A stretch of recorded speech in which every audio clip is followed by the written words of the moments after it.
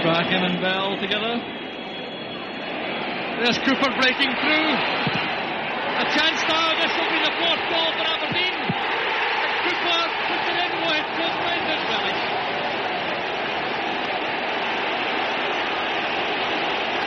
Well, suddenly it's become a rout. Of course, when things are going wrong against you, you don't get the breaks of the ball. Cooper in with Stewart. He didn't really know where the ball was, but he got the break. And as you say, it's a schoolboy's dream, being able to take your time, knowing that really all you got to do is crack it into the back of the net.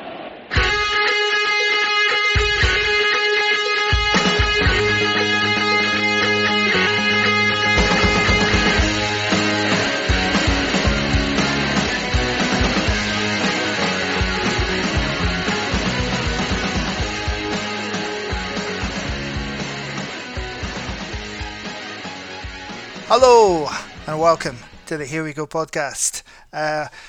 On the back of yet another, what do we say, challenging, disappointing, none of those words seem quite accurate for the absolute absence of any sort of footballing motive and Saturday's defeat at Tynecastle. Joining me to look back on that one and look ahead to the equally less pleasing prospect of facing Eintracht Frankfurt on their own patch, although I guess it'll be a good trip and the beer will be good, is Martin Ingram. Martin, good evening. Good evening, Richard. I'm told by my producer that you want an opening rant on the Hibs game from a couple of weeks ago. Having said I would try and subtly manoeuvre comments on the Hibs is in part of our usual fare, I'll just get straight into it. I mean, obviously, I think a lot of people are going to be really upset with how things have gone generally in the league campaign so far, and we'll unpick the horror that was Hearts last Sunday. But you know, for me, I'm more upset. I was more upset at the time about the result at home against Hibs because, you know, albeit there's lots of criticism we can have about the way the team have performed, what the motives are of Barry Robson behind how he's trying to get the team to play. I don't think it was any great surprise that we ended up losing away from home to Hearts. It seems to be the way of things. I don't think we've won there in about 6 years, and it seems to be the way in Aberdeen Hearts fixtures of recent times. We go down to the capital and get comfortably beaten, and then Hearts come up the road and we comfortably beat them here. We'll wait and see what happens with regards to that one. But the Hibs game, we haven't been on since that, and I just wanted to kind of say how disappointing that was insofar as that's a home game. We've only had the 2 home league games this season. I think the home performance against Celtic, we received actually quite positively, even though the result was a bad one. You could certainly at least see the intent, the way that Aberdeen were trying to play to press high up the park to impress themselves in the game. But you know, a defeat away at a defeat at home against Celtic isn't completely unexpected. We never go out, you know, hoping to see such results, but it's not surprising.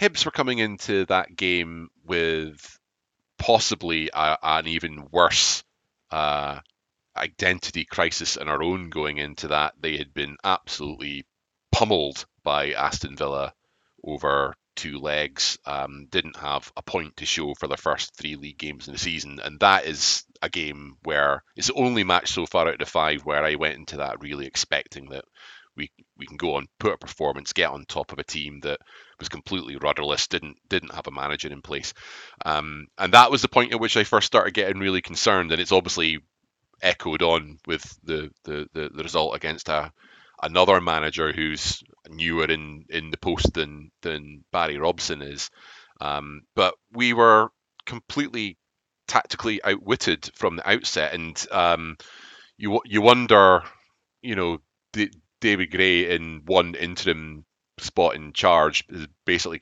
managed to completely outduel his opponent in the first 45 minutes. And it's maybe unfair to say that he's outwitted or outdueled him, because it suggests that there's some form of battle of wits going on there. Whereas I don't think Barry Robson, I don't mean he's totally unkindly, but I don't think he's looking to engage in that. He's very much, as we've said repeatedly, trying to set out with a formation and a way of playing that he wants the team to play. And regardless of what opposition we're coming up against, that's just the way we play. And it was horrifically exposed in the first 45 minutes at Pittodrie. Johan against Rubicic is the thing that really, really horrified me. He was getting turned inside out, essentially forced into playing in the right centre back position for that first 45 minutes. And we knew, we got an inkling from the first few outings that one of the areas where Rubicic is really going to struggle is that effectively he has very little to no turn of pace. He has the turning circle of a freighter, and the unrelenting demands of putting out this back three. He had Angus MacDonald in. Angus MacDonald, who had previously, I think, with Swindon and Brentford, had played on the right on the right of a back three. But I wonder whether Robson was concerned that with him, relatively fresh back from recovering from an injury, he didn't want to put that kind of workload on him outright. But instead, Rubicic is output on the right of the back three, and he was absolutely roasted, absolutely tortured, to the extent that he had to be substituted 45 minutes in. And David Gray got everything right about that, because he knows exactly how Aberdeen are going to set up and play, and we are not doing anything to adjust. So we're maybe a bit unfortunate further down the line that they get a couple of good goals in order to actually put us away, but there was a number of other concerns in relation to that as well. For both goals, they're goals that they're getting in our 18-yard box, and players have acres of room in order to play. The first goal, Joe Newell is basically laying up to Le Fondre about 12 yards out, and our defenders are probably, 6 yards away from. How could you be 6 yards away from two players in the penalty area and allow that to happen? And then the second goal with Doidge, his first header is an open. He's completely open in the penalty area, gets a header off, doesn't score on that occasion. But I went back to count this out, because Jensen makes a half-assed attempt to try and head the ball away, but there are then 3 consecutive headers that Hibs win in our penalty area, which is tidied off by Doidge putting the second goal in. So that performance was absolutely calamitous, and we didn't really obviously get a chance to talk about that after the event. But the one thing you did hope is, okay, while nobody wants to see us going into an international break on a defeat, at least it will give the management team a good fortnight to be able to work on the team.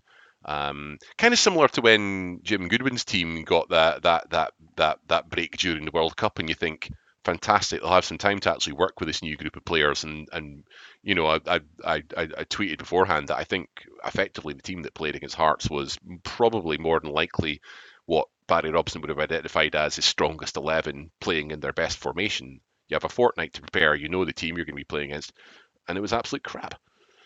Yeah, let's hone in, I think, on one aspect which is really concerning me. It's the obvious way in which we set up to play, and the ease with which oppositions are able to stop us playing. I think part of the sort of more direct football is by design. They want to get the ball up to our strikers quicker, and that was evident last season as well. But I think the other part of it is due to our own tactical shortcomings, because I think ultimately you have Leighton Clarkson sitting deep within your midfield, because you want him to receive the ball from the back line. You want him then to be able to dictate the play and move things on and move things through the lines. And this season, I think that's happened for one 45-minute spell, which was away from home in Gothenburg, when the back line, and to be fair, largely Jack McKenzie, the much derided Jack McKenzie, were able to actually find him on a repeated basis, and he was then able to get passes working through the lines, break a fairly naive but intense press from the home team, and we looked like a functioning football team that evening. For the rest of it, though, it's been terribly predictable on an attacking basis, and for me, that's the worst thing you can be in this league, is predictable, because you don't have a lot of tactical innovation here, but you will have a lot of managers who are able to react to what they see an opposition doing. I think that's absolutely it in a nutshell, Richard. That I'll start with there's nothing wrong with having a preferred system and style of play, because especially at Aberdeen, when you're and again, credit to Dave Cormack, credit to the football management board. Barry Robson has been very well resourced over the summer, and they've gone out and sought to bring in a number of new players into the setup.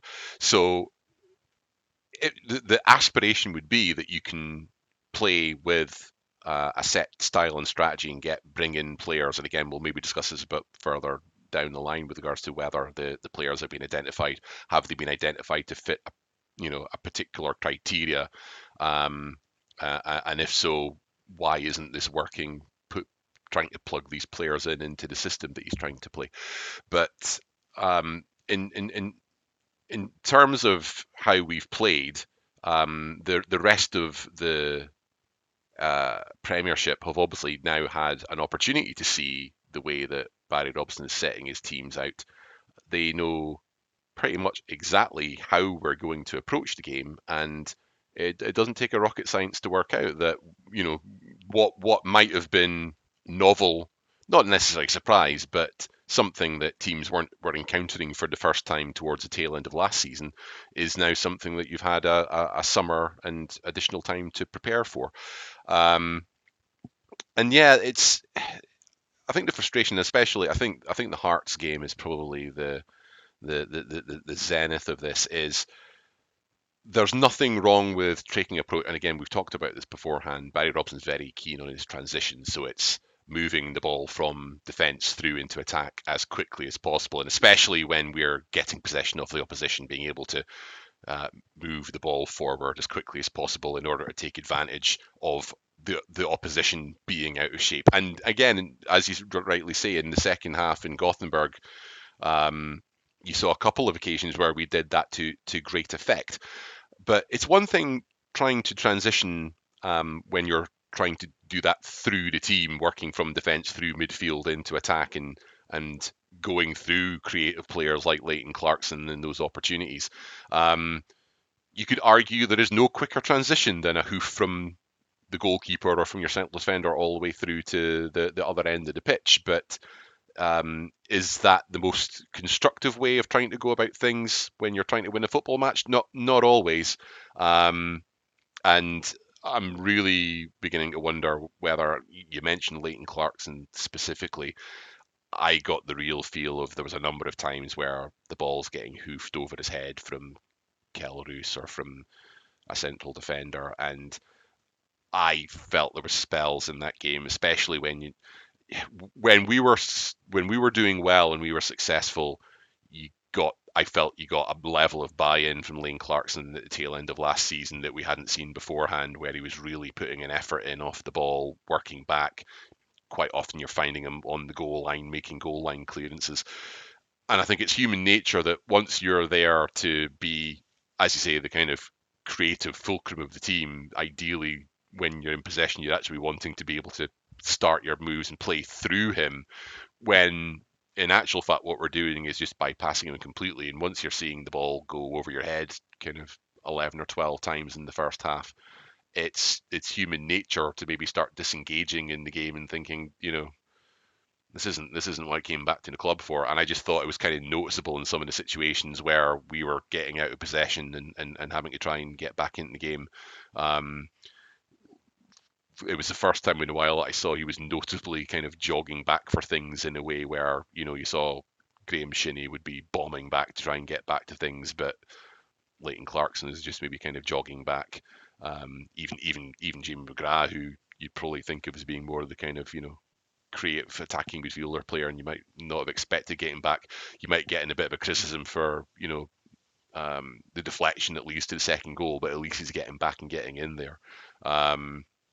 But yeah, this effectively we ended up playing exactly the way we'd have historically criticised Hearts from playing, just hoof the ball up the field, hope for the best. And even if you are going to do that, I don't think anybody wants us to be playing that way. We'd much rather be utilising what I think are a group of really good footballers. We've got a lot of good players in midfield that we could utilise by trying to play through it. Even if you are going to go hoofball, are Miovski and Duke really the kind of centre forwards? I mean, if anything, we've brought in a new striker who's probably far more suited to that type of approach than anyone else, and yet that's not the player that we're utilising for it. So there just doesn't seem to be a huge rhyme or reason to what we're trying to do on the park at all, and it is very concerning. And yet, how much of this is really different to what the approach was at the tail end of last season when, as we know, he won the 7 domestic games in a row to secure himself the job. The record since he got the job is less impressive, shall we say. But in amongst that as well, I think it's worth highlighting there were 3 away wins in succession. All of them really ground out wins, granted, but they showed a lot of fortitude to maintain the victory. Dundee United actually going and winning from being paid back, which hadn't happened in the season up to that point. 1-0 win at St Johnstone, which was actually a pretty terrible performance against 10 men for most of the game, but it was still a win. And then again, another nervy evening in up at Dingwall against Ross County. Another 1-0 win there. But it was a sort of ground out, hard fought wins away from home that you could accept as long as there was a bit more of a flourish at home and you were capable of putting sides away. That appears to have disappeared again, and we just have reverted to type really away from home. It's 10 wins from 50 of the last 57 away league games. 10 from 57. So this has been a long running malaise, a long running problem that we just cannot seem to find a formula, not just at Tynecastle, which, as you correctly pointed out, we've got a horrific record at, but at any SPFL ground.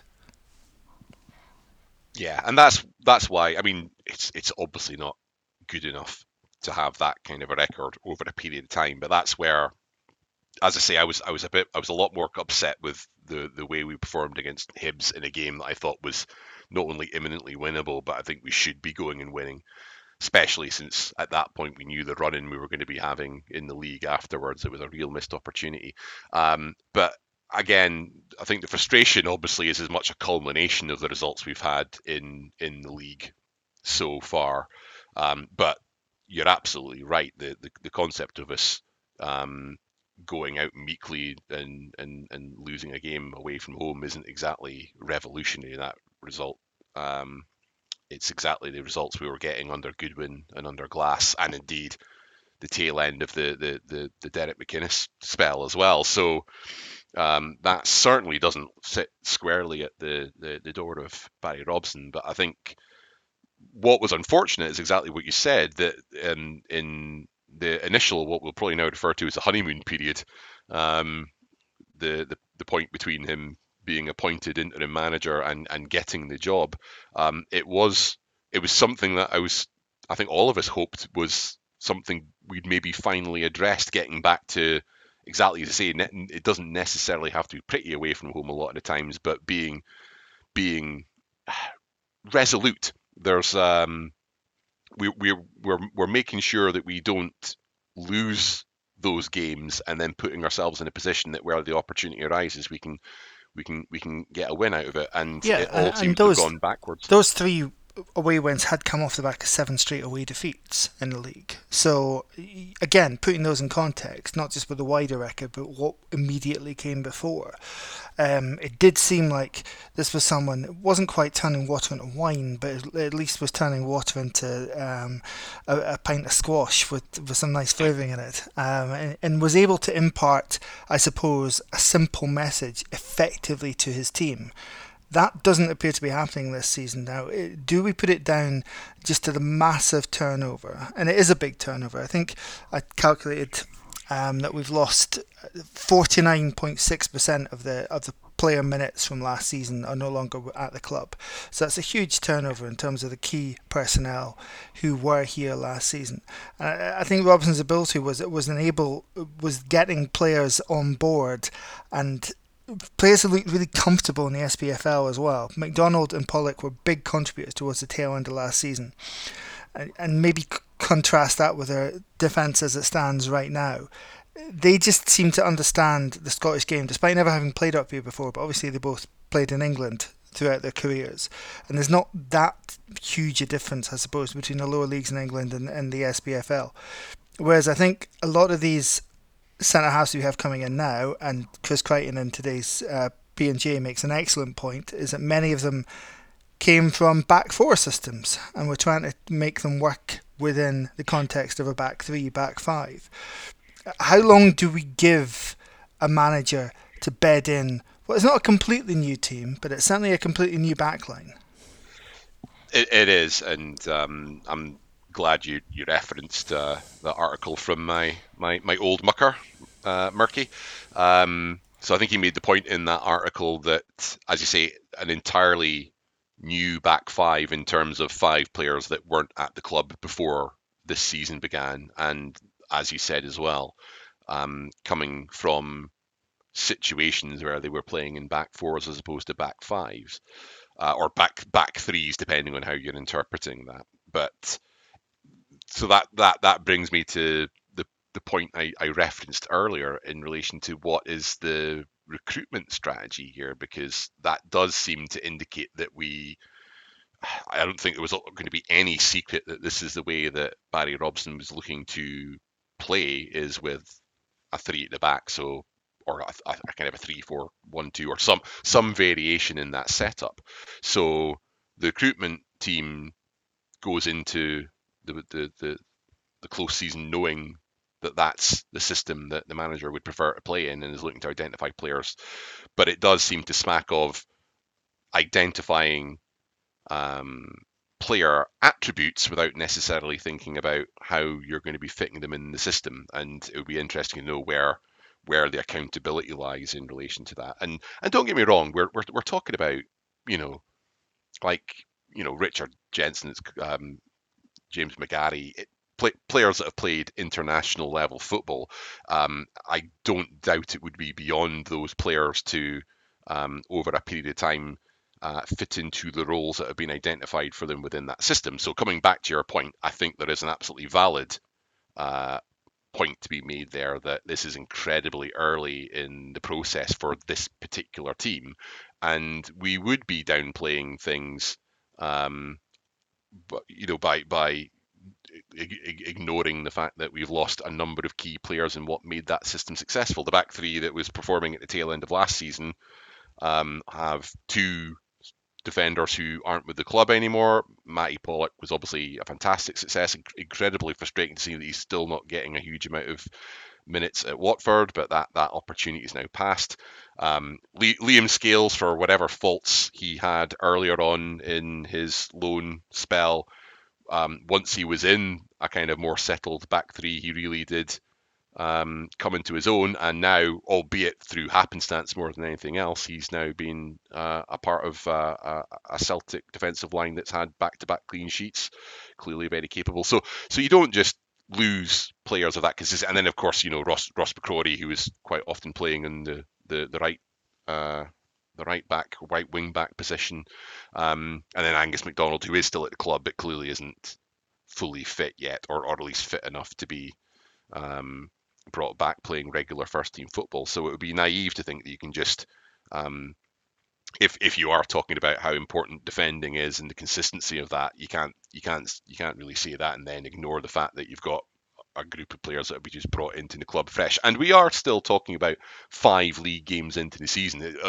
I think with the European fixtures involved and the group stages coming on, I think we can still kind of surprise ourselves by just quite how early in the season we really still are, and the fact that it was an incredibly tough opening stint. I mean, that's Celtic, Hibs, Hearts, and St Mirren are probably four of the top 6 teams in the country right now. So,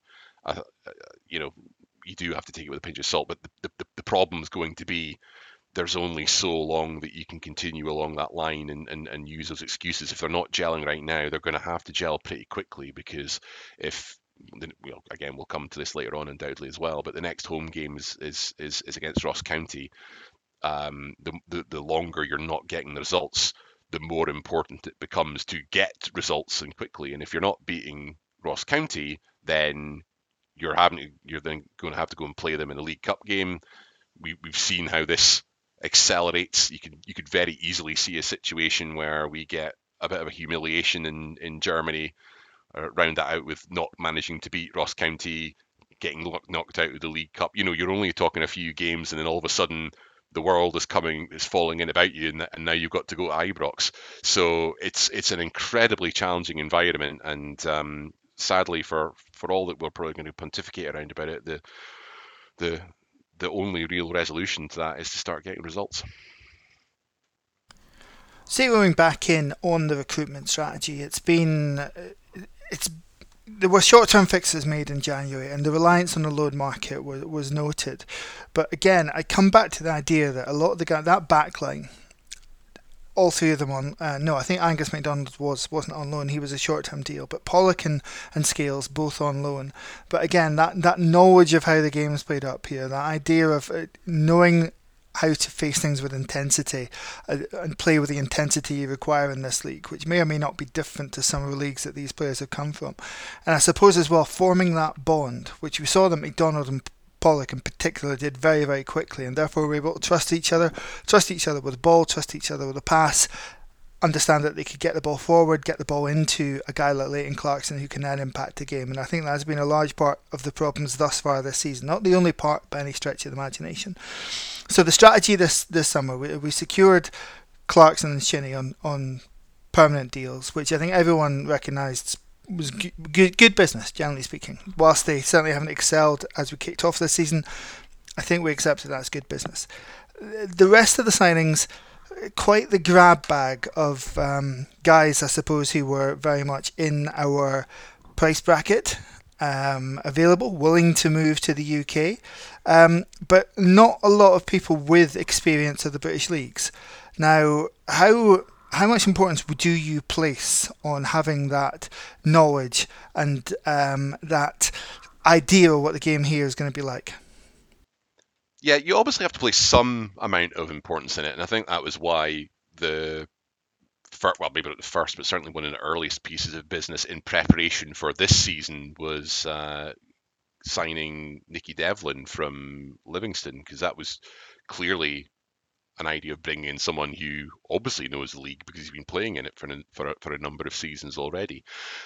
So it is important up to a point, but I was always supportive of, and again, a lot of fans would have said this, and it's certainly I was in the camp in that to do that too much is limiting yourself to the ability of player that you might be able to get hold of. We've been found out in previous seasons by just going, almost sticking too closely within the Premiership or our local confines, and maybe limiting ourselves to the quality of player that we can get hold of.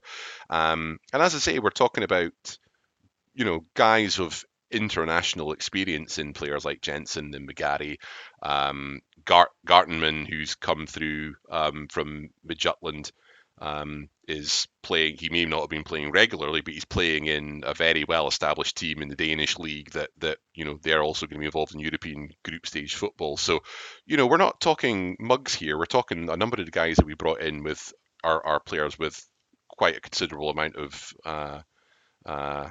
on paper, quite a considerable amount of caliber. So I would always support that, but I suppose it's about getting the balance between those two. And this is where you have to be, fair to the club here, in that there is no substitute for continuity. And at the end of the day, if you start with a back three where again, we're forced into a situation that we basically had to go and grab people on loans in order to make that happen, or short-term deals.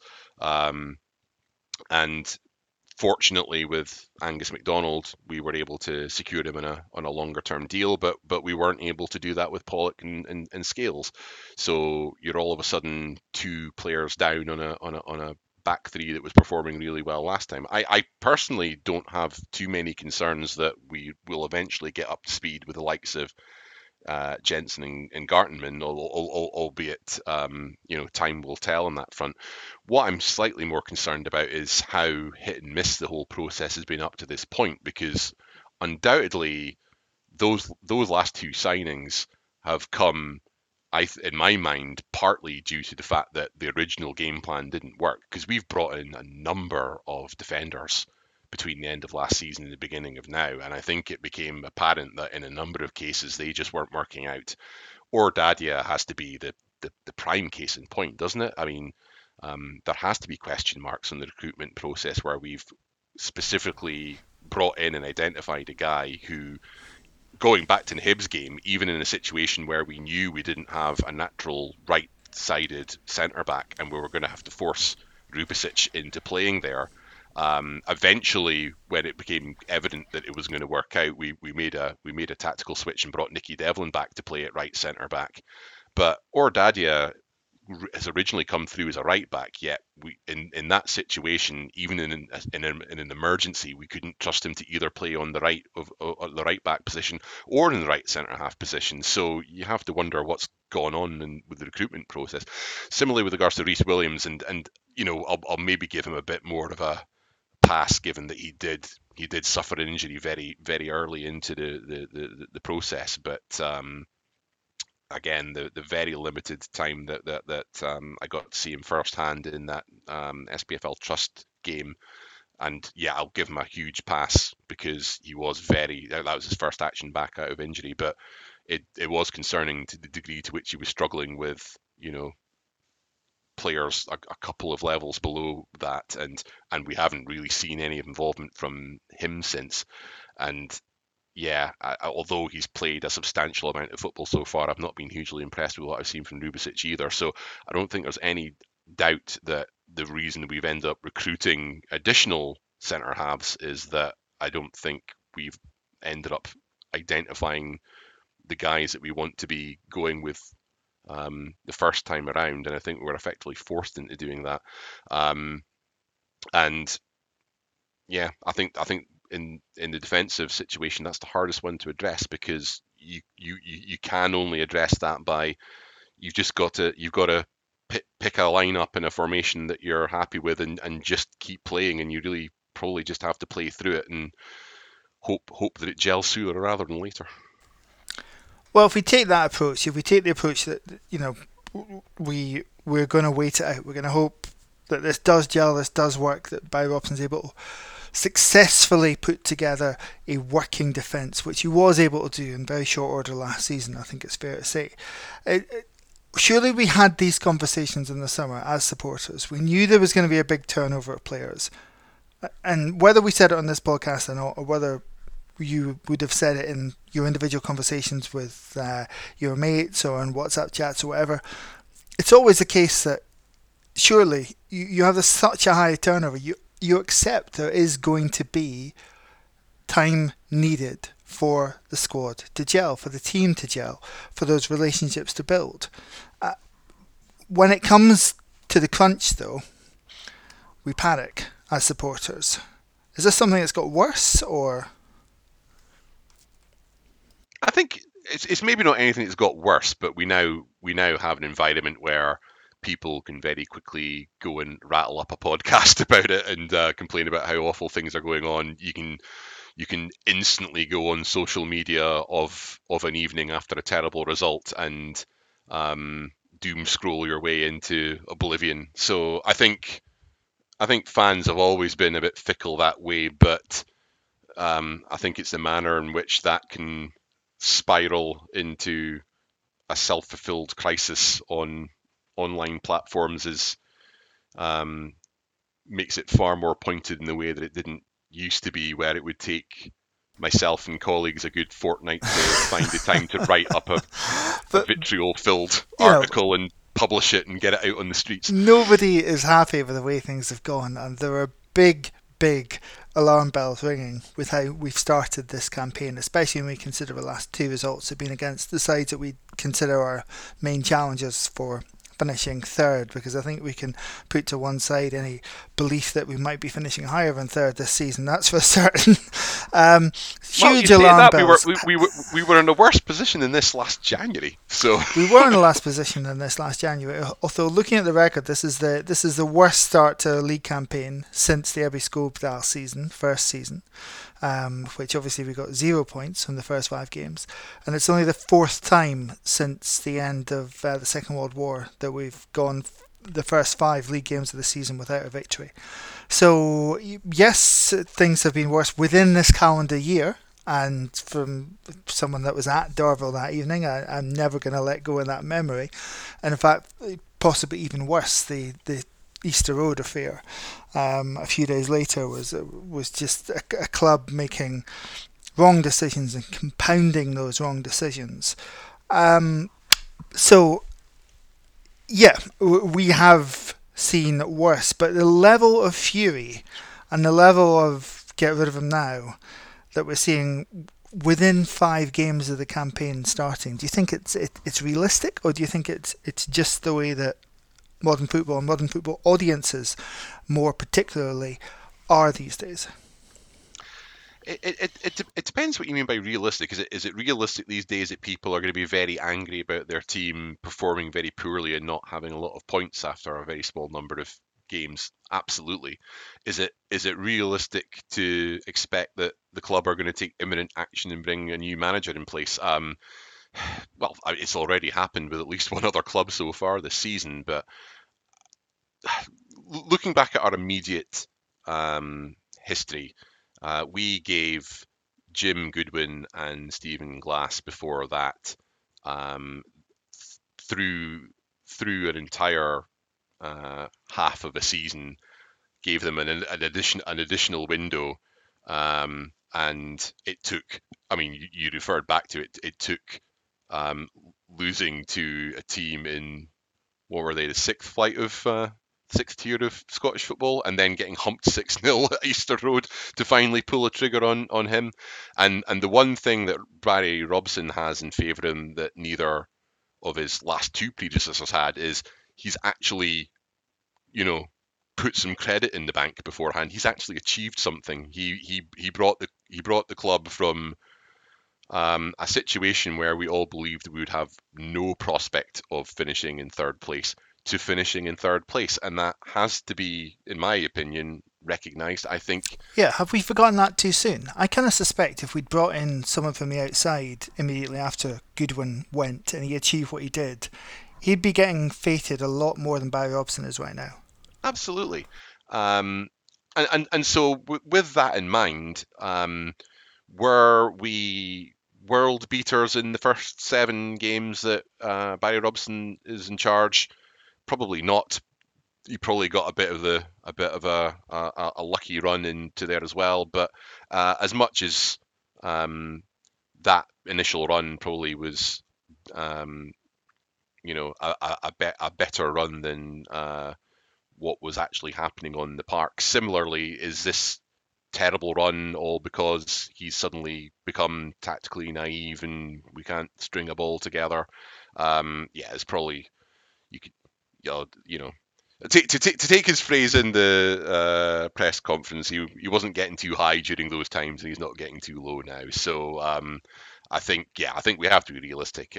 I wouldn't like to judge again, even with the Goodwin and Glass periods, who had no credit in the bank to play with. I thought they deserved to at least get through the first run of fixtures, so the first 11 games. So once you've played everybody in the league, I think you get a more accurate reflection of where you are compared to other teams in the league. So I would be absolutely stunned if anything were to happen until at least we've got through that period of game. The likelihood is get through the European fixtures, get through to December, and reevaluate where we are there then. I think the only worry from that regard is that what might happen to this team that couldn't have happened to the previous 2 teams is we might be on the end of some absolutely serious hammerings off some of the teams that we are about to play, and no more so than the side we're about to be facing in a few nights' time. I know it's a completely different thing from getting knocked out by lower league opposition in the cup, but I don't care how good a team you're facing. And again, Lee Johnson can probably speak to this as well. As well fancied as Aston Villa were always going to be against Hibs, getting beat 8-0 off aggregate obviously didn't do him any favours when it came to an ultimate decision on whether he got to keep his job. And I do wonder, coming back to that very point you touched on, Richard, you can sometimes be a victim of your own success, and the very fact that we did well enough to secure European group stage football might, I worry, then be the ultimate hammer that we use to hit him over the head with if things go particularly south. Well, with that cheery introduction, let's talk about Thursday. We, of course, are no exception to the rule amongst media organisations. We're not a media organisation, we're a pair of dicks talking about Dons. But anyway, we of course spoke to Derek Rae because it's Aberdeen and it's the Bundesliga. So clearly, with that interjection of interests, there's only one man for the job. Delighted to welcome Derek Rae back onto the show. Derek, thank you very much for joining us. The very first question is about what sort of team are we going to be playing? I mean, we know fine well that Frankfurt obviously reached the Europa League final, won the Europa League a couple of seasons ago, were therefore in the Champions League last year. But what's this team looking like this season? We're just very early into the season, I know, but how's it settling down for them? Well, the fact of the matter, Richard, is that Eintracht Frankfurt in their current guise are a team in transition. Now, what does that really mean? Well, it means they still have quality left over to an extent from the side that won the Europa League a couple of seasons ago, but they have lost players since then, and they did lose a number of key players during the summer. We especially have to talk about Rondal Colomboigny. That happened very late. €95 million. Think about that as a transfer fee. And Jesper Lundström, who's gone as well for a bit more than €30 million. So this is the financial stratosphere that Eintracht are operating in. Now, does that mean Aberdeen have no chance? Of course it doesn't mean Aberdeen have no chance, because this is football and we know how it works and there are surprises. But make no mistake, Eintracht are going into the Conference League believing that they should be one of the better teams in the Conference League, that they should be there or thereabout in the final analysis when the trophy is handed out at the end of the season. And, I think that's fair comment. But it would be remiss of me to say that Eintracht, when you look at their dealings during the summer, it would be remiss of me to say that they've replaced these top players brilliantly. I think there are some doubts about that, especially in particular positions. I'm thinking about in the striking positions, especially. But yeah, they're still formidable on paper. And the other factor, of course, is that Aberdeen are going into a hostile environment in terms of the atmosphere. It'll be an atmosphere the like of which you don't experience in the Scottish game week in, week out, because it is incessant when it comes to the noise. It's not like the UK where you have sort of swells where it gets loud and then it gets quiet, then it gets loud again. This will be a din for 90 minutes in front of a packed house, and the Dons had better be ready for that inquisition. Yeah, I think the atmosphere is something that any of the Aberdeen travelling support are really looking forward to. It kind of shocked me to look back to some of their games in Europa League qualifying, even playing teams from Liechtenstein. They're still getting 50,000 along to the games. Yeah. It's not typical for most European nations to have that sort of crowd at these early qualifying games, or some of these slightly dead rubberish group stage games as well. Yeah. So a very vociferous support. And about that fan base, I mean, we know obviously that Frankfurt as a city is a big financial services hub. Does it still have that working class element to the city as well? Yeah, that's the interesting thing. I'm glad you brought that up, because on the one hand, Frankfurt is known as Bankfurt, as a bit of a dig, or Mainhattan, because it's on the River Main. They have those nicknames, but it is a working class city, and it is the centre of big region, big catchment area, and most of the people in that catchment area are by default supporters of Eintracht Frankfurt. And it's a hard ticket to get. I always say to people, because I'm forever being asked as a Bundesliga commentator, where should I go to watch a Bundesliga game? And most people think Dortmund is the obvious answer. The obvious answer really could be 5 or 6 different places on any given day, and Frankfurt certainly would be in that conversation. It's a terrific place to watch a game, and especially in the Nordwestkurve behind the goal, which is the loudest part of the stadium. So yeah, they have a lot going for them. And of course, they're a proud 50+1 club. They are member owned. And, I think we have to talk a little bit about politics here as well. They are proudly to the left of centre, let's just say, when it comes to politics. And, that speaks to their values. They're very much about diversity, about anti-racism, about anti-fascism. The far-right party, the AfD, does not have a lot of traction with Eintracht Frankfurt, and certainly the people who run the club. And Peter Fischer, the president, has said if you're a member of the AfD, that is not compatible with being part of the scene at Eintracht Frankfurt. So you see where I'm coming from, and the feeling that the club has in terms of where it stands when it comes to social and political issues. But yeah, they're a club with a great history. If you look at what they've done, like Aberdeen, of course, European trophy winners in the early 1980s. And they've had their ups and downs. They've had the yo-yo years. They've gone through that, but they've come back much more strongly in the last few seasons. And of course, the pinnacle was the Europa League win, but also what they've done in the DFB-Pokal in terms of winning that competition 5 times, famously upset Bayern in the final in 2018. So they're a real football club. There's nothing plastic about Eintracht Frankfurt. They are the real McCoy.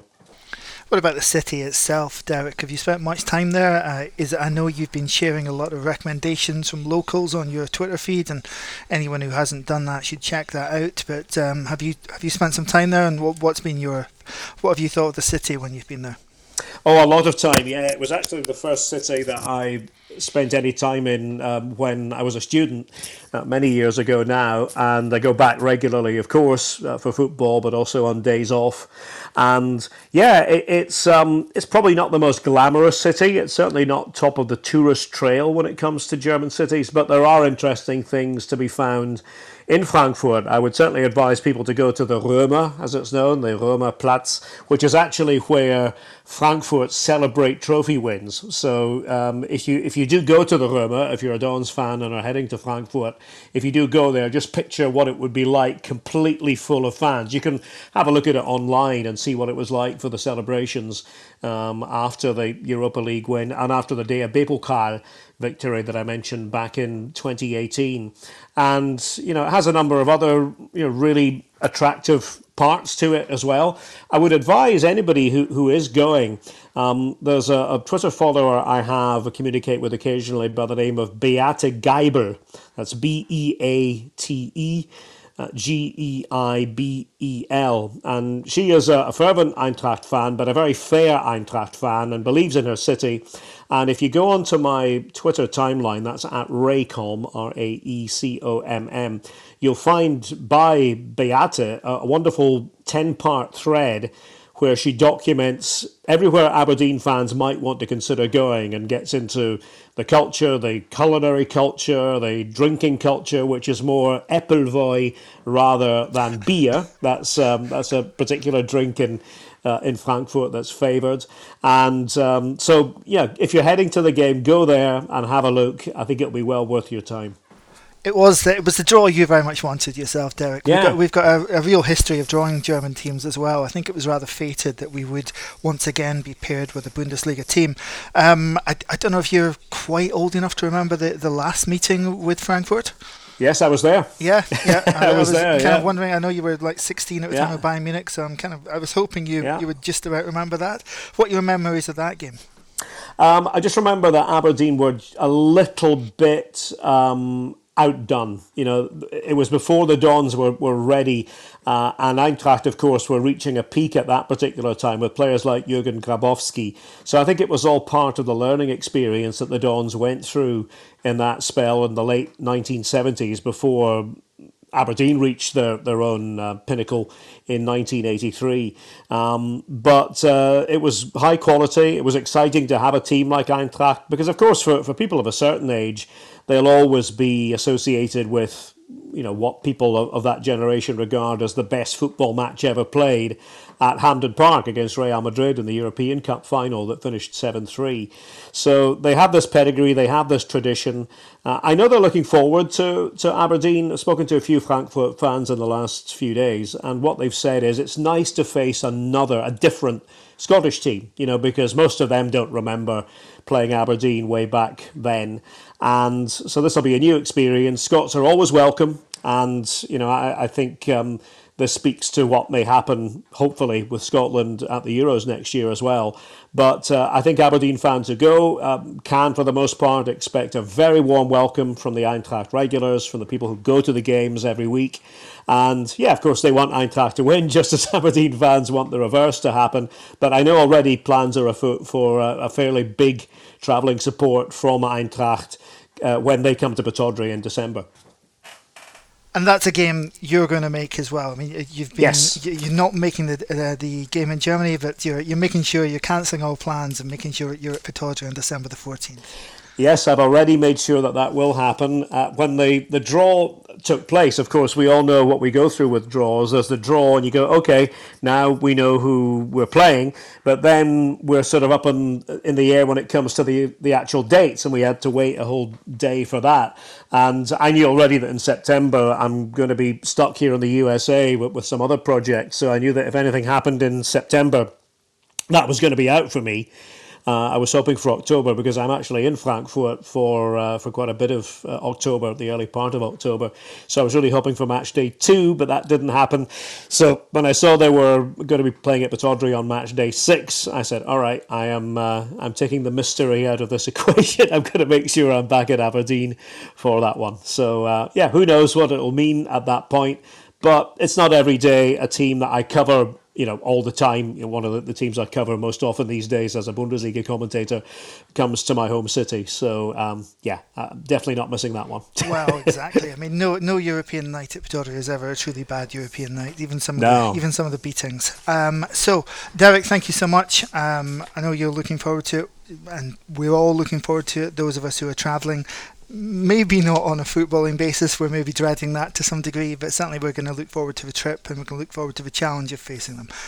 Thanks again for your time. Thanks, Richard. Enjoy the experience. That applies to everybody going to Frankfurt. Memories to be had.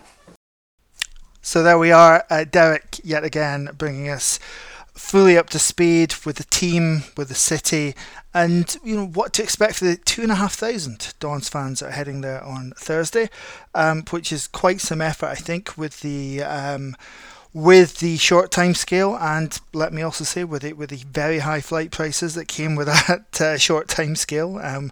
People certainly have had to be creative. My creativity extends to Edinburgh to Brussels flight and then train from Brussels to Frankfurt, so I'm sure there'll be also some other interesting journeys taking place, and there'll be some of you that have bit the bullet and are paying like 600 quid to fly on BA flights directly out there. But Thursday night, as you say, Martin, it's going to be very, very difficult, and it could potentially be very, very damaging. It could be. I've seen some very worried posts on social media. I do fear for this particular fixture because, again, I don't think there was probably, once we dropped into the Conference League group stages, I don't think there was a harder team we could have drawn than Eintracht Frankfurt. Winners of the Europa League not a couple of seasons ago, having beaten a team that I don't quite recall. But I no, can I? But I do remember being very pleased for Eintracht. Yeah, That's exactly what I was thinking. I just recall being incredibly happy about the result for some reason. So yeah, it's a huge challenge. Don't get me wrong. I remember the last time we were off to take a trip to Germany against a team that was undoubtedly going to completely clobber us, and it didn't matter a jot as I was enjoying myself with thousands of other dandies in the beer halls of Bavaria. So whatever happens on the game itself, I'm sure it's not going to dampen the enthusiasm of everybody that's made the decision to go out there and enjoy themselves. And I genuinely think the final result probably it's not going to be a massive surprise to anybody if we do end up getting outclassed on the night. But there's there's getting beaten and there's getting beaten. And I think there's a few genuine fears that I'm just thinking that there really are kind of worrying overtones to how some of our other Scottish counterparts have fared in recent times. I think Dundee United celebrating that 1-0 win against AZ Alkmaar only to get humbled 7-0 away from home. The 5-0 pasting Hibs just got. Very pointedly, the pasting that Hearts took away from home against PAOK, a team that we're obviously going to face later on in the group stages. So the challenge is there for the team, and it will be very interesting to see how we approach that. Because, in fairness, even against Frankfurt away, I don't think there's going to be any great change to the way we're playing. Why should there be? I mean, if anything, I'd rather we were kind of sticking with the style and system that we're intending to play going forward, rather than make wholesale changes just for the one game. But the the one thing I would say is that we can't be playing surely in as open a manner as we have, especially in the couple of legs against Hacken, where if we play like that in a way that we're just, and especially the way that I think, and give him credit, Robson puts an awful lot of faith in those back three players being able to fend for themselves. He's very willing to push the wing backs forward to be part of a kind of a midfield four, and if we get caught going the other way, he does expect those defenders just to match up one-on-one with the opposition. Goodness knows how that's going to work out over the next few European fixtures. Well, it is a real concern, not just because of the quality that Frankfurt have, which is far in excess of anything in the SPFL, but the twice that Robson's taking a team to Parkhead have resulted in 4-0 and 5-0 defeats. Maybe more encouragingly, there was a trip to Ibrox, albeit against a home side on the bones of their arse, having lost the league. Which ended up with a narrow 1-0 defeat. Not that encouraging, still a defeat, obviously. So I don't really see too many signs of hope. We've talked about the aforementioned away record anyway.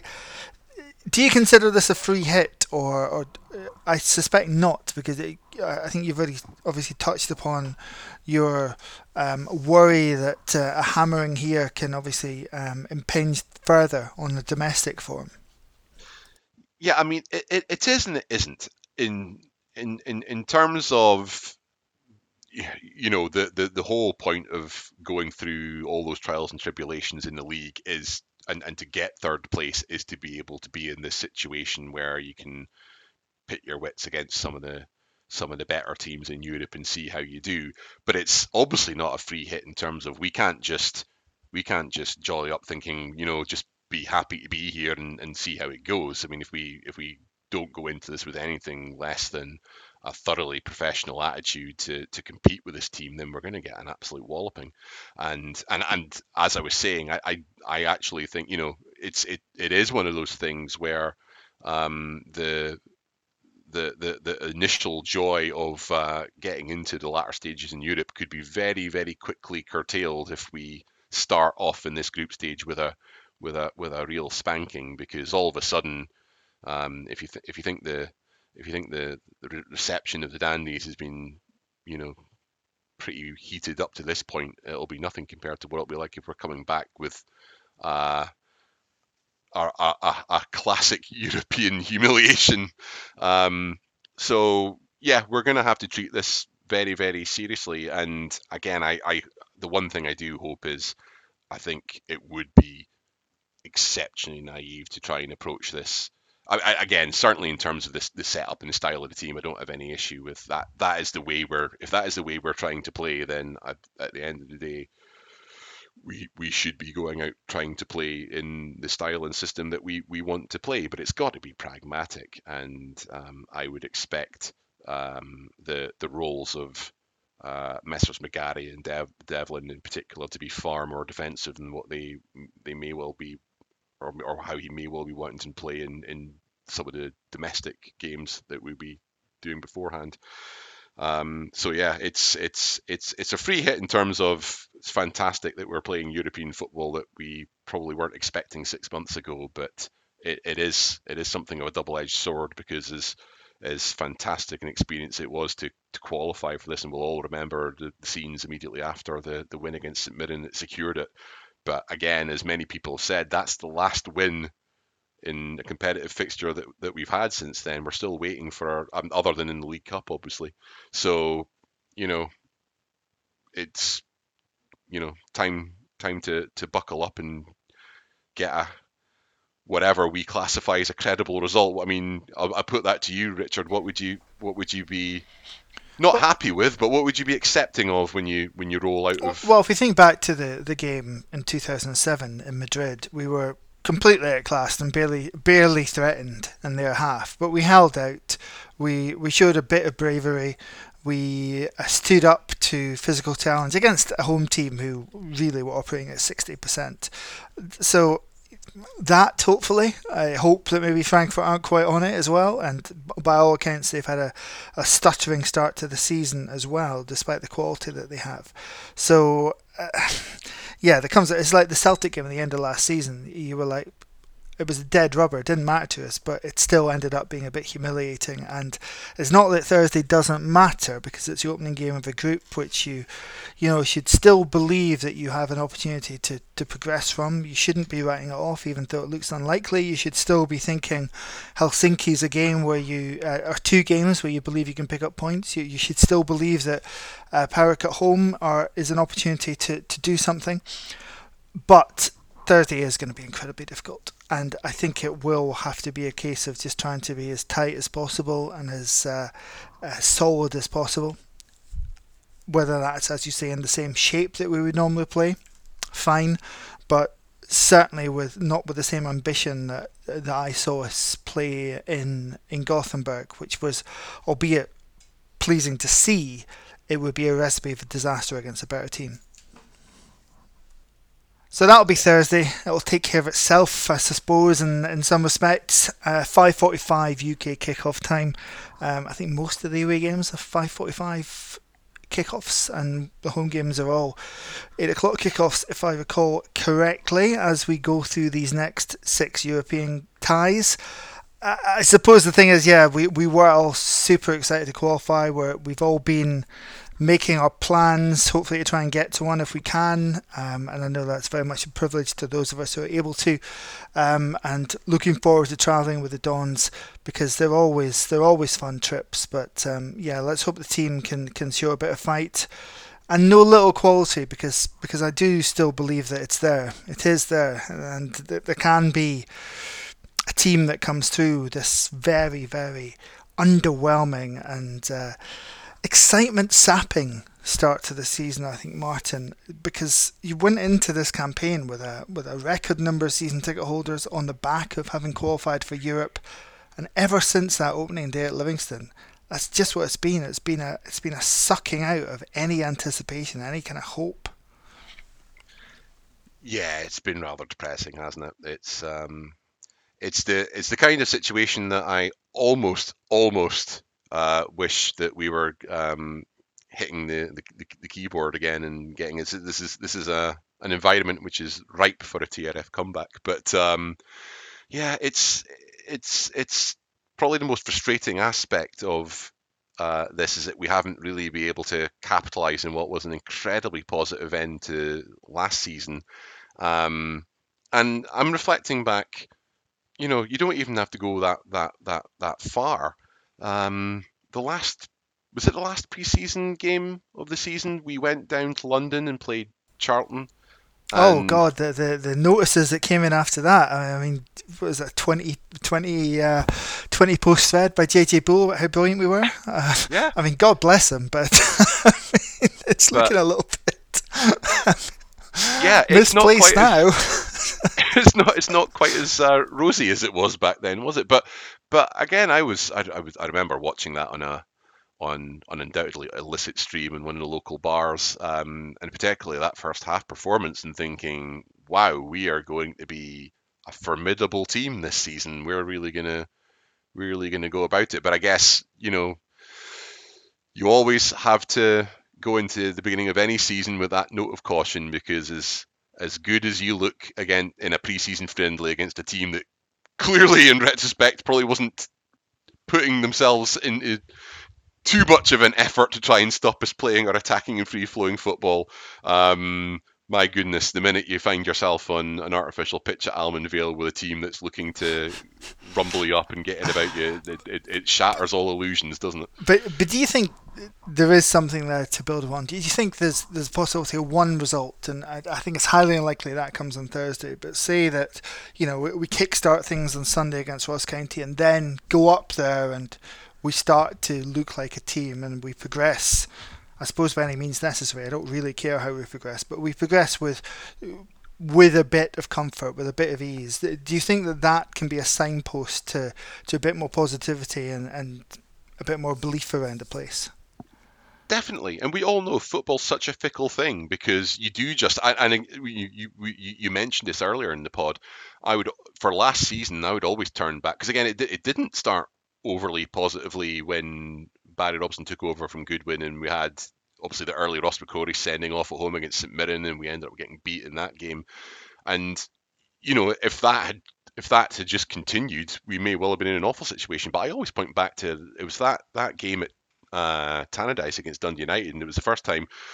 These things don't just happen. You still got to show the resolve, and I think that was an important thing in that on that night. Was we showed a tenacity to stay in a game at a time when it looked like things were turning against us. We get the penalty awarded against us. They draw it back to 1-1, but we keep going and we finally get a result. And suddenly, once you've got a well-earned, deserved win, and the positivity rolls on the back of that, and if you can then seize that momentum and keep going with it, then yeah, you can absolutely then. I don't think it would be unbelievable at all, especially given the run of domestic fixtures. I think once you get past the away game at Ibrox, I think you've got a run of 3 or 4 very winnable games. So I could very easily see us turn this around, and suddenly, as I say, by the time we're at the kind of 11 game point and we've played everybody, and we may well. I mean, we're not going to be in an ideal situation after that now, obviously, but we could be sitting on 11, 12, 14, 15 points, back in contention for the top 6, and we'll just write this all off to a passing phase when, as we were saying beforehand, we brought in a huge number of players from a diaspora of countries, and it just will reflect back and it say, yeah, it did just take a time for all of this to gel and come together. But the worry always is, I'm sure that's what we were all thinking at this time last year, and the time before that, the year before that. You ultimately, there's no substitute for, you need to get those results that will actually start that ball rolling. And where is that result going to come from? I agree with you. I think it's going to be incredibly unlikely that result's going to come on Thursday night. Although even a creditable performance where we, if we come away with a narrow but slightly unlucky defeat, because we've really put in a good performance, even that might be the catalyst which starts to turn things around. But we have to start putting in the performances that deserve that. I know Barry Robson was talking about earlier about he was actually, I think that's what's actually riled a number of sport more, is the kind of his feeling that the team's actually doing okay and it just needs a few results. He's maybe not completely wrong in relation to that, but I think we've all identified that there's issues with the way that we've been performing, which seem pretty glaring and need to be addressed. But he is right that, I mean, eventually, if I think he seemed a lot more confident that the results will turn around. But until they do turn around, the longer you go without those results, the more pressure will heap on the team. So we can only hope that comes sooner rather than later. Yeah, just quickly on Robson, this post-match persona, I suppose you would have to say, because what's been fronted to the press is probably unlikely to be the same as the message being conveyed to his players. But this, I saw it characterised over the weekend as glibness, which I think it's verging on that sometimes, about how it will change, about how he has total belief in his team, which is obviously a good thing to convey publicly. Is that jarring people, do you think? I think so. I think that's a big element of it. And I think a lot of the time what supporters want to hear, and you're absolutely right, managers nowadays are very, very conscious about the way that they could potentially be portrayed in the media. I think they're very keen. You'll have seen it. Everybody knows. You'll catch if you not even get misquoted, but if you portray one sentence in your response in a way that somebody seems unhappy with or is contentious about, it can suddenly get exploded into another of these kind of 100 post threads about how that's a telling insight into the psyche of the manager.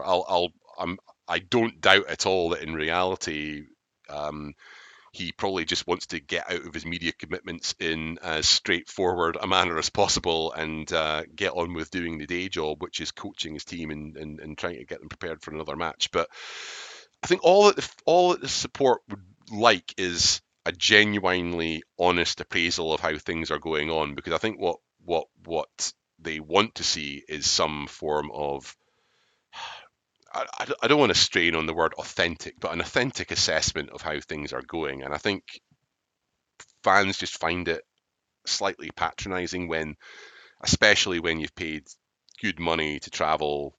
Well, to the Hearts game at the capital, you're travelling 130 miles down the road, paying pretty good money for a ticket. And by the way, £13 for a standing ticket and £22 for a seated ticket at Eintracht Frankfurt compared to the amount of money you'd pay to see Aberdeen on a regular basis, you do have to wonder about the respective values of. I think we're going to find FPL. a lot of things this week where we wonder why they get it so right and we get it so wrong, but that's one of them.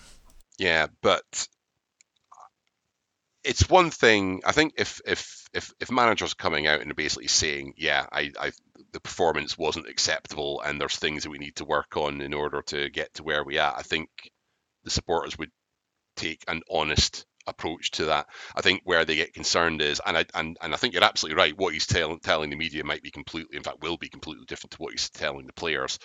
But the message which is sometimes being portrayed that he actually thinks the performances are better than what we think they are, and again, sometimes that can be true as well. We're probably the worst for overreacting off of the back of the results going against us. But yeah, this kind of aspect that us on here, us never.